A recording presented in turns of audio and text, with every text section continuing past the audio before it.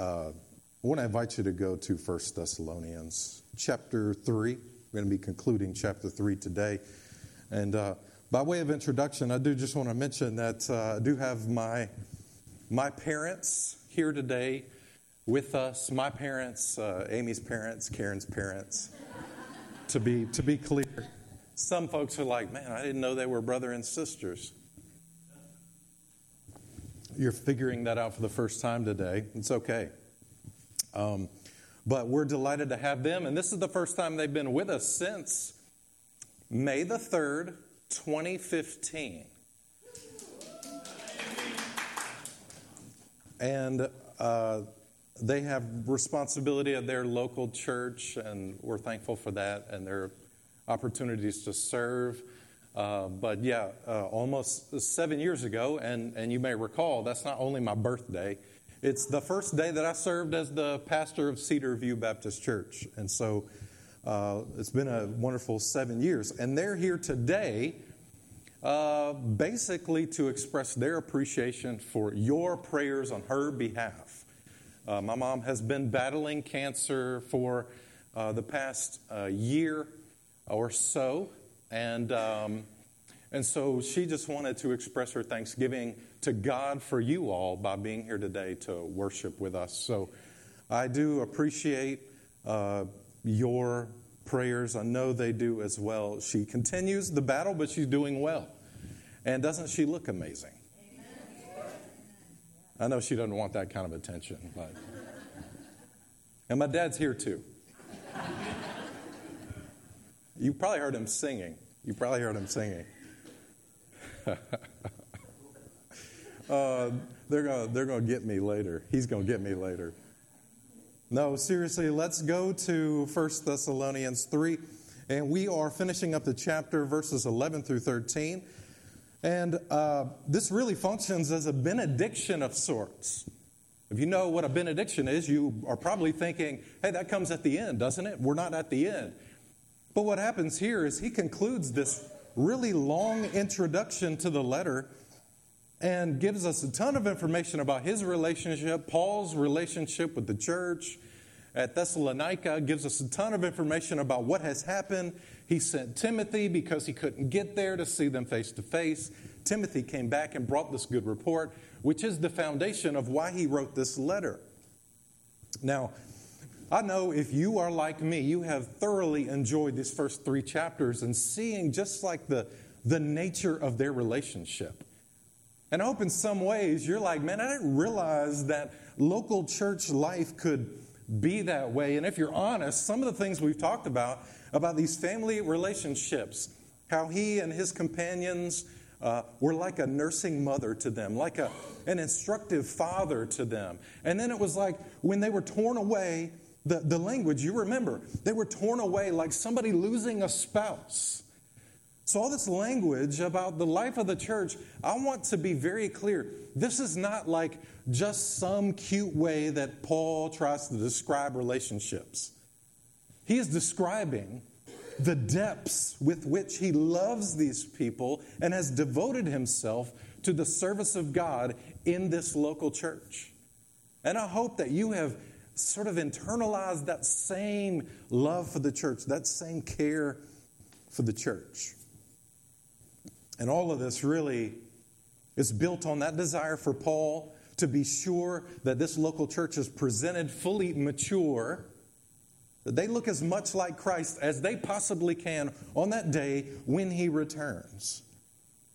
And so today, this text sort of functions like a preliminary benediction of sorts.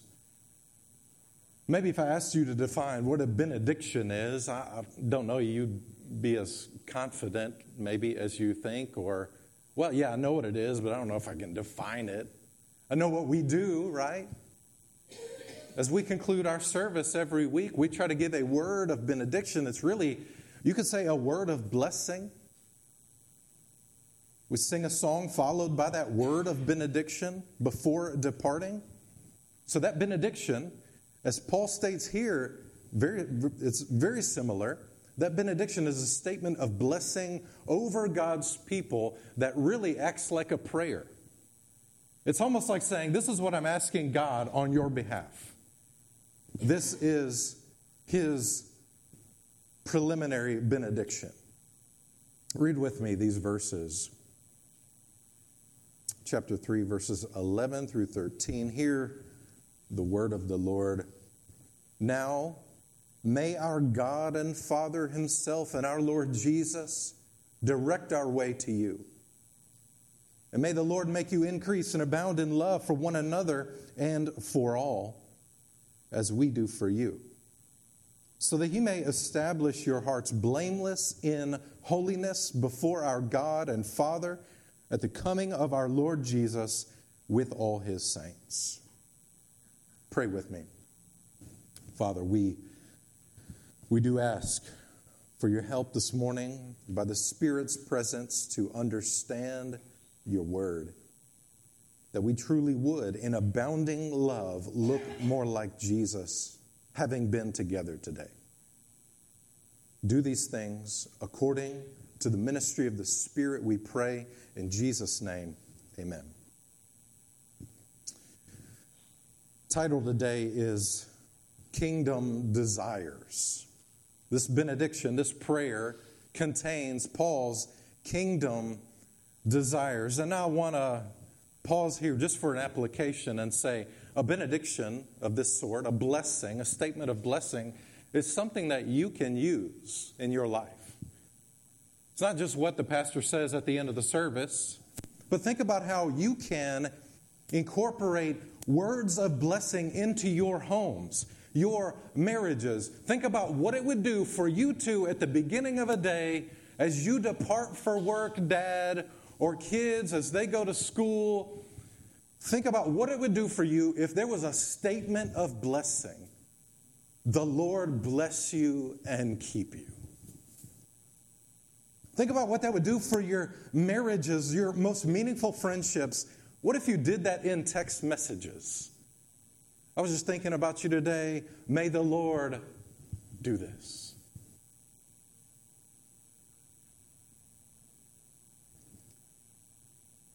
Phone calls, voicemails.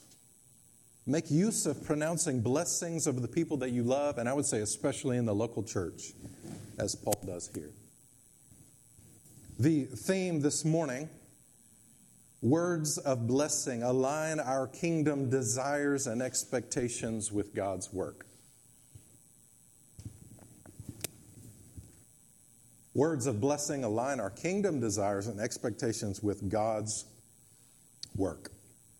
Now I want to define a kingdom desire here. We're not talking about earthly or fleshly ambition. We got to get past all the immediate, temporal, petty stuff. If we're in this position like Paul is, he's been persecuted. These believers have been persecuted. He was cast out of town. We've covered this over and over again. If we were in this position, you know what we'd be asking for? God, would you end the persecution? May God end the persecution. May God make our lives easier. May God bless us with favor and material blessing. We don't see any of that in the text. They are suffering in various ways. Paul is kept from them, literally prevented from coming to them. And his prayer, hey, I want you to love each other more. I want to see you face to face. I want you to love each other more so that you're holy when Christ comes. He's asking for that upbuilding, that sanctification, the Christ-likeness, the growth, the steadfastness, the abounding love as he unfolds. He has got kingdom desires. I think it's funny that we would pray for things like, God, end the persecution, when Jesus says, hey, there's going to be persecution. All right, so accept it, move past it, now love each other. Beautiful. He's got these kingdom desires, and I think we can look at the text and follow along with him in two desires that we know come from God. Two desires that we know come from God. First off, the desire for active upbuilding. The desire for active upbuilding. You see this in verse 11. He says, now may our God and Father himself and our Lord Jesus direct our way to you. And I don't feel the need to belabor the point here because we've spent so much time in the better part of 2 whole sermons talking about how important it is to be face to face in the presence of one another. And how that is essential to our mutual upbuilding, our mutual maturation as disciples of Jesus. Along the way, as we've talked about this, we've combated those consumer mindsets in the life of the church. And we've said it over and over again. If you're coming ultimately for your own self, then you've missed the point. We're here, number 1, for the worship of the one true God. Number 2, to sharpen one another. So you ought to see coming to church as that opportunity to shape somebody else more like Jesus. And even in those subtle ways. Sing loud, by all means. Let people hear it so they are encouraged in their faith, in their worship, in their Christ-likeness.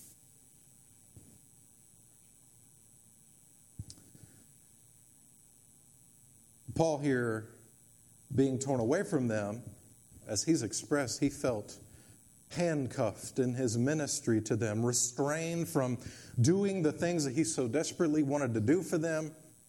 We've covered this in previous verses. He says, I want to see you face to face so that I can supply what is lacking in your faith. The letters are fine for the time being, but he wants to be there, actively building up this local church. Now his desire is placed in alignment with God's desire here. As he concludes these first 3 chapters, the great detail of their relationship, I want to be there, I want to be there. I've tried and tried again and again. It's not happening. But notice how he aligns himself with God. He doesn't just say, may God do this, but it almost sounds formulaic. There's like a reverence to it in this benediction, isn't there? May our God and Father himself and our Lord Jesus direct our way to you. You want those kingdom desires filled? I think Paul models a couple of instructions here. First off, acknowledge who is in control. Acknowledge who is in control. He says it right here. God and Father himself and our Lord Jesus. Acknowledge who is in control. Commentators think that this formula echoes a Jewish formula that Paul adopts and he makes explicitly Christian. See what he does here? He invokes the supremacy of God. He invokes the fatherhood of God, and then he places the Lord Jesus, the Son, on the same majestic status. By calling him Lord, as Wanamaker reminds us, Paul ascribes sovereignty, full sovereignty to the Lord Jesus. I don't know if you've noticed, but Paul hasn't directly taught anything in these first 3 chapters. He's not been on a teaching campaign for these whole 3 chapters. No teaching directly. It's indicative of just how well equipped these young believers were. And in this benediction, he's only reinforcing the things that he already taught explicitly here, the divinity of Jesus Christ. You note, there are 2 subjects here. God and Father himself and our Lord Jesus. 2 subjects, but then the verb here is singular. Did Paul just not understand subject-verb agreement? No. No, he's reminding us of the Trinity, folks. The Father and the Son. He, they. This is the Trinity. The Father, Son, and Spirit, 3 persons, 1 God. No, I can't define that for you very well. But God has revealed himself to us so that we may know that he is 1 God. Father, Son, and Holy Spirit. You know, one of my children was asking me questions about the Trinity, as they do at the most convenient time, right before bed, the other day. And I'm like, how in the world do you come up with such great questions about the Trinity? And why do you do it right now? You know? I'm just mesmerized at a child's interest in the character of God. As he defines it right here, hey, Jesus is right on par with God. And people in our churches need to hear this, because when the Jehovah's Witness comes to your door, or when the Mormon calls you or comes to your door, then you need to know that they are preaching a different Jesus. It is not the Jesus of the Bible. We need these reminders, and they were getting hit just like we are with all kinds of false doctrine, all kinds of misleading teaching. And so he reminds them through this benediction, one simple line, that Jesus is in fact God, the sovereign God. Referring to each one, the Father and the Son, he uses the possessive, our God, distinguishing the relationship that believers have with the persons of the triune God from the lack of relationship that unbelievers do not have with God. Our God, our Lord Jesus. If you were watching basketball last night, you may have discovered that the Tigers lost. The Memphis Tigers lost last night. And I've got a friend who's an avid Memphis Tigers fan. The funny thing is that he did not go to school at Memphis. He went to school at Ole Miss. And so I'm honestly a little puzzled why he's such a huge Tigers fan. And so when he's talking about the Tigers, he'll say, we. And then my response, I'm like, man, what are you talking about, we? We nothing. I actually went there. You didn't go there. There's a separation there that I feel like needs to be made, right? I think many need to hear it again today. Only those who have the salvation that comes by God's grace through faith in Jesus Christ can make this confession themselves. Our God, my Savior, Jesus. And no, this is not Christians being mean or exclusive. We're just willing to say the same thing that we needed to hear before we confessed Jesus Christ as Lord. If you believe and have made that faith a public profession through baptism, Jesus says, you're mine. And he says even more, I'll claim you before the Father. But you know what he says? You know what he says to the one who hasn't? He says, I'll deny you before the Father. For the true believer, there is sweet intimacy in knowing Jesus. We are his and he is ours. So can you say with confidence, this morning, I am his and he is mine. Our Lord Jesus, there is that special relationship. Paul right here is acknowledging that. He's acknowledging who is in control, and then he asks these things. He states these blessings in full submission. So I would tell you, ask in full submission. We know what Paul's desire is, to be there, face to face, to minister. And his request, according to Martin, is that the Father and the Son would clear the way, direct our way. Literally, it is clear the way. You recall that we talked about in the previous verses, 2:18, Satan had stopped them by erecting a blockade. Now Paul is saying, God, would you just clear the way, remove the obstacles? Paul has done whatever he could to get there, but it doesn't seem to be in the Lord's will. And I could imagine that would be frustrating for Paul. We've heard how much he loves them, how much he desires to be with them. You've heard that when he was awaiting the report from Timothy, how he was to the point of depression, directionless in his ministry. And then when he got the word, he was revived again. That's what we talked about these past couple of weeks. So I would ask you, you have this desire, and you may even say, man, this is a kingdom desire. Paul just wanted to be there to minister to them. God didn't seem to be letting it happen. So I will ask you, what is that thing that you want to do in the kingdom? What is that thing that you want? Does that desire align with God's desire? And what if that desire is not fulfilled like you want it? You're praying, you're asking, you're trying. What gives? Paul shows us here a submission to the Lord's will.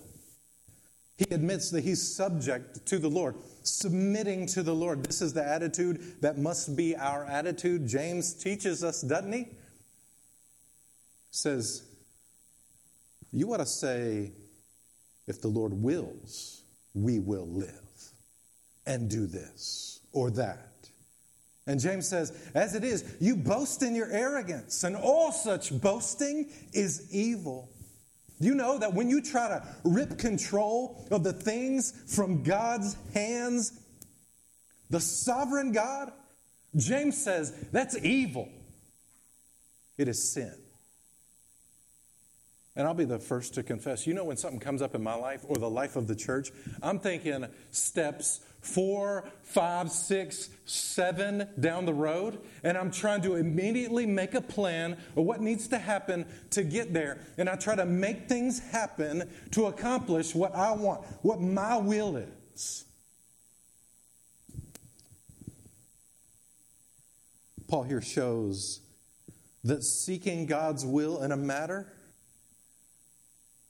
when we do this, our methods, our expectations, our ideal timing, even our version of the outcome must always be submitted to Him.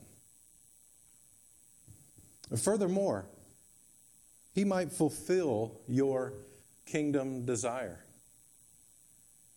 Paul is making this request before God, before these people, about these people. And God just might fulfill that, right? He might fulfill your desire in a way you don't expect, at a time when you don't expect, to bring an outcome that you don't expect. In time, God actually fulfilled this desire for Paul. But it didn't just take a few days. It didn't take a few months. Folks, it was several years that had passed before Paul was able to see these believers. And you think, why? Why not let him go earlier? He wanted to be there. They needed him. God had His purposes in this.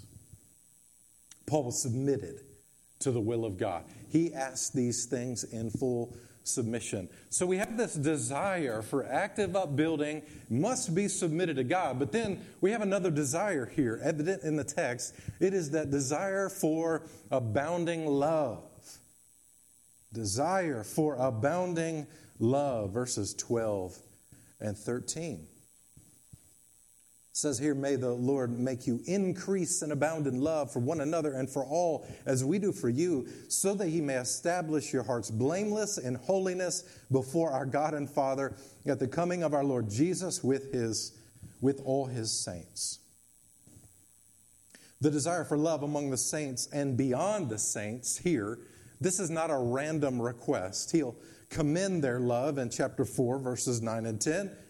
But His desire is that for their love that they have already to abound, to have an abounding increase of love here. Really, He lays it at the feet of, as he says, the Lord Jesus. May the Lord do this. As He's just referred to Jesus as Lord in the previous verse, now He moves on from His desire to be actively involved to a better desire. We could read it like this: may God allow me to come and build you up in love to see you made holy, yet if I'm not able, I ask with full assurance that He'll still build you up in love and make you blameless and holy for the day of Christ. And I think there are 3 parts to this desire. 3 parts to abounding love. First, abounding love comes from Jesus. Abounding love comes from Jesus. May the Lord make you increase and abound in love. And you may be thinking, what about those commands? Like, we hear the commands of Jesus, love one another. Yes, you ought to love one another. It is a command, but don't forget where that love comes from. The relationship is beautiful. We love because He first loved us. 1 John 4:19. You know, in that verse, there's versions that insert a word to make it make more sense, I guess, to the translators. So it'll read in some versions, we love Him because He first loved us. But in the original, it doesn't say Him, it just says we love. And so I'm of the opinion that that verse is telling us it is impossible either to love God or one another or anybody in the world without the love that comes from God Himself. Every other expression of love is just a faint reflection. Every other attempt at love is just a mirage compared to the love that comes from God. He tells you to love, but you can't truly love without His love. So He gives you His love, and then you can truly love. And I say truly love because we are prone to settle for that mirage. We're prone to settle for that cheap imitation of love, the world's love, the love that gives up. But abounding love comes from Jesus. And if you read this church or hear this church and say, oh yeah, we have love, thanks preacher, move on to the next point, then you definitely don't have the same kingdom desire that Paul has. This love, the love that comes from God is a love that increases and abounds. You don't max out your potential with this love. It's this love that frees you to serve. It's the love that God gives that is the delivery system, okay, of your spiritual gifts. Love is the gift wrapping of your ministry to one another. Love is the balm that makes conflict resolution possible and good. Yeah, good. I know that time you ran away from conflict resolution, but as you've learned and grown, I believe that you know today that that resolution is loving and it is good. Love is the endless supply of the fuel for the church to become what God wants. And it's not $4 a gallon. It freely flows from the redeeming fountain, where love was on full display. And don't we sing? See from His head, His hands, His feet, sorrow and love flow, mingled down. Did e'er such love and sorrow meet, or thorns compose so rich a crown? Friends, King Jesus is the only place to get the love we're talking about today, the love the church needs today, the love that increases and abounds. It comes from Jesus. Abounding love comes from Jesus. Secondly, abounding love works inside out. So many applications that I would love to draw today, but we're not. Abounding love works inside out. You remember what Jesus says. The world will know you by your love for them. No. The world will know you by your love for one another. They will know you by your love for one another. So our immediate response, our first responsibility, is to show forth the coming kingdom of Christ in our being together now on this earth, saints. We love one another. That's top priority. We love one another with this abounding love. Then, all the rest of the folks in the world, they're going to be the ones to get the overflow of our shared love. They'll get that foretaste at that point of what the kingdom is like. They'll know that the church's fellowship truly comes from heaven itself. And more as we get a handle on the love inside the church, the local church, then we'll be more and more prepared to love the least of these, to love our enemies. Yes, those who persecuted the church. To love the outsider, the foreigner, the sojourner. And this is not a command to get love right inside the church. And then once you've perfected that, then you go out and start loving other people. That's not what we're saying here. No, it's a matter of priority. We do this, which is most important, and we do that, which is secondarily important. Unfortunately, some professing Christians are really good at loving homeless people or the dejected or the marginalized in society, but they can't seem to reciprocate love inside the church.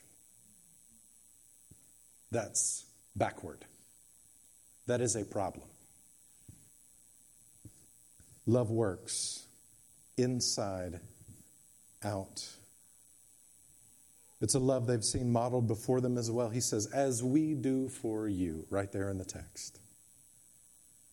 He spent 3 chapters explaining, unfolding this love. He spent the time with them, which showed them his love, these missionaries' love for the church. It drives them to be among the saints. It keeps them connected when they're torn away from the saints. It shares the burdens, the griefs, the rejoicing with the saints. This love, according to him, should abound more and more. And you get a glimpse of our sermon series title. Abounding love comes from Jesus. Abounding love works inside out. Thirdly, abounding love makes us ready. It says, so that he may establish your hearts. You get this? Abounding in love, so that he may establish your hearts blameless in holiness before our God and Father at the coming of our Lord Jesus with all his saints. Why love? Why love? Why not theological knowledge? Why not deeper doctrine? Why not a right view of the end times? Oh, you want to be ready? Well, let me tell you about this chart that I just built. No, that's not what Paul does. In fact, he's kind of vague when it comes to the end times. Why? Why love? Why not these other things? Because, as we know from the scriptures, the greatest of these is love, right? Without love, dogmatic views on revelation are exhausting. Y'all been around that person that's exhausting. Some of y'all, if you're going to be honest, you were that person. All you wanted to do was talk about the end times, right? That's exhausting without love. You know, without love, zeal is repulsive. Your zeal for whatever you're talking about, your latest theological hobby horse, it is repulsive. Without love, as the Bible says, you're just noise. Without love, you're noise. So let's be honest, you know, either now or sometime in the past, you got on that hobby horse and you forgot how to love people.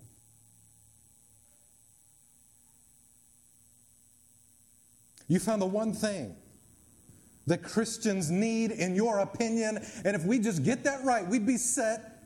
More evangelism, Pastor. More welcoming.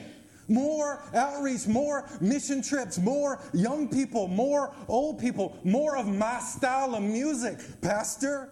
More discipleship, more events, and the list goes on and on. You know, a funny thing is, like, when people want to complain about their church, they just go to some other pastor somewhere. Some other church somewhere. You know how many times I've heard people talk about what their church needs to do? And I'm like, hey, don't you think maybe you should talk to them about that? And you know, the one thing that they never ask me, man, I'm just concerned because we just don't have abounding love. They never complain about that. There's just not enough love here. If we just had more love. Nobody says that. Because they care about so many other things. We, church, let's be honest, we start to care about so many other things, and we think we got the silver bullet. But you know what Paul says? It's love. It is abounding love. You say, is it really that simple? On the Word of God right here in 1 Thessalonians, church, if we want to be ready for the coming of the Lord Jesus, our highest priority ought to be abounding love. Is that your desire? Is that your desire?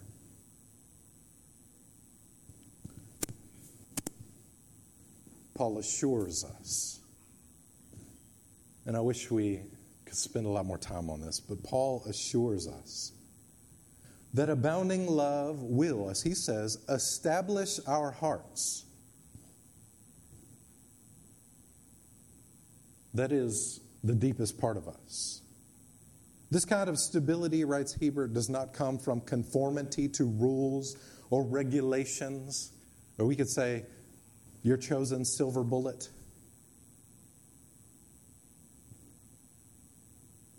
Does your life feel unstable? Your ministry feel unstable? Learn how to abound in love for the saints. Furthermore, he says, abounding love makes us blameless. That is, without fault, in holiness.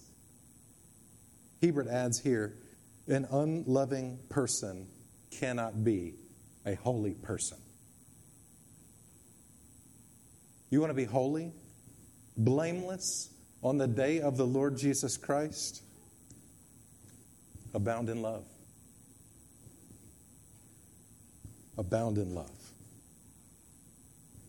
And we conclude here.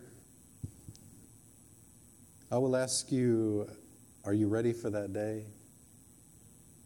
Christian. It ought to be a cause for great rejoicing. That you'll be able to stand in the presence of God the Father, as he says right here. God the Father. He'll judge you as a righteous Father according to the merit of his own Son, Jesus. Believer, this is you. Jesus is the one who will make us blameless and holy in that day, on that day, that end, because of this abounding love. So, Christian, would you plead? Would you plead with Jesus, as Paul does here, to unleash that abounding love in your life for the good of others? Would you pray that he would unleash that abounding love among the saints?